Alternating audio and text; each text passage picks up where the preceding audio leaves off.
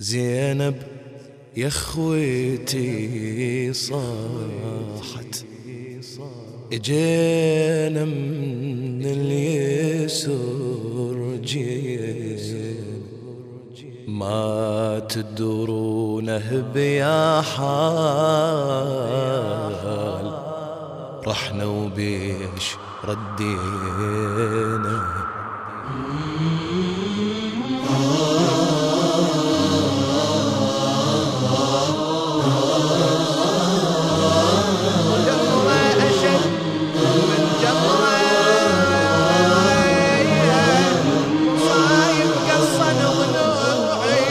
وحق عمك وكسره وحسايا الولي جيت لعيالك واهل بيت، انا يا ابن امي تمنيتك عدل وتشوف حالتنا، نحاجيك وتحاجينا. ما تدرونه بيا حال، رحنا وبيش جيناكم، ما والله علينا يهون، على التربان عفناكم، بقت بقلوبنا حسرة، مشينا ولا دفناكم، ومن الشام اجينا اليوم مظلومات للمظلوم، حلا بعيون اخوت النوم، واحنا وقفة الديوان بالشام وجرت بينا.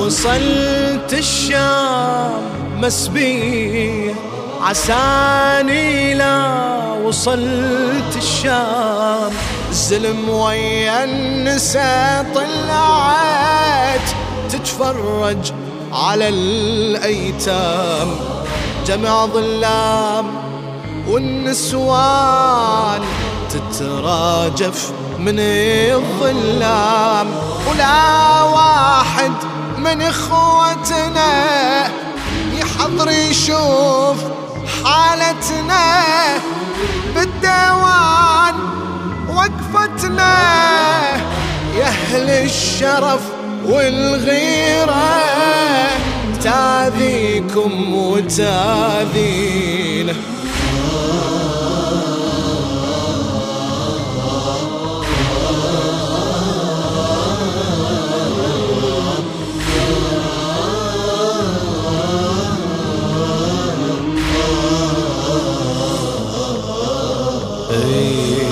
ردتكم يا اخوتي بالشام، تحضرون وتشوفونه بالديوان يا الوليان، والشمات هضمونه، وكل واحد من المجلس علينا شابح عيونه، وينادون يا اخت حسين وين اولاد عمك، وين يا زينب ليش ما تحجين، ننشد عن اخوك حسين وحما يرضى عن وينه.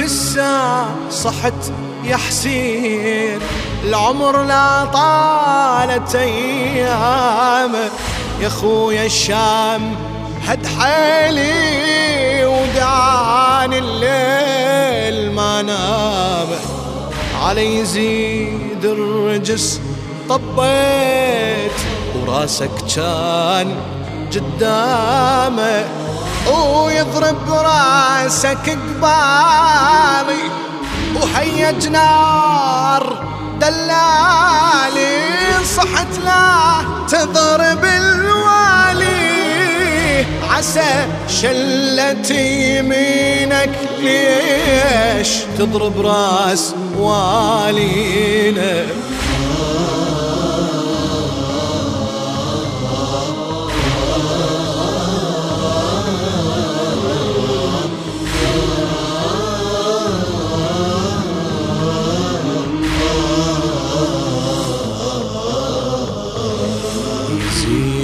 ومن سمع حكي نهض سب والدي وسبني، ذاك المجلس المشوم قام يريد يضربني، عمت عين الدهر الشام عقب حسين دول ابني، عقب الخدر ذاك الفات لاني بمجلس الشمات، يعود لنا الدهر هيهات، وتعود اخوتي وبالخير تتعمر نوادينا.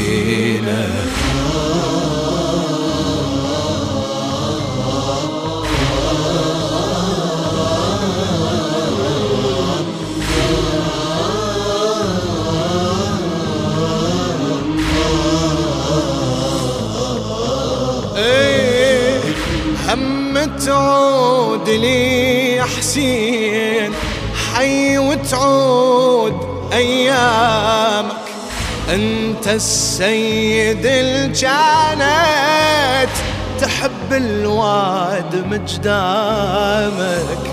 أمس واحد من أهل الشام يتضرج على يتامك، وكانت يا الوليني بنتك تخدم ببيته، حرمة وقمت رديته، وبجيت وصحت بالديوان، خويا حسين دلينا.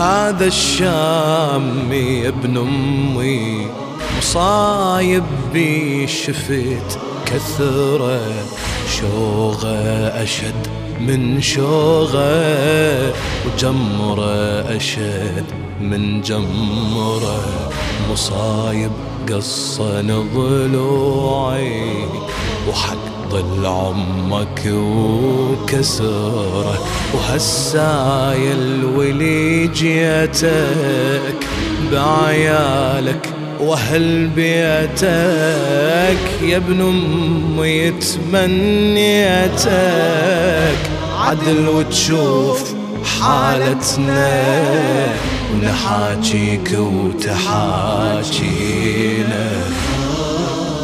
هذا الشام يا ابن امي مصايب بي شفت كثرة، شوغة أشد من شوغة، وجمرة أشد من جمرة، مصايب قصن ضلوعي، وحق ضل عمك وكسره، وهسايا الولي جيتك بعيالك واهل بيتك، أنا يا ابن أمي تمنيتك عدل وتشوف حالتنا، ونحاكيك وتحاكينا، نحاكيك وتحاكينا، نحاكيك وتحاكينا.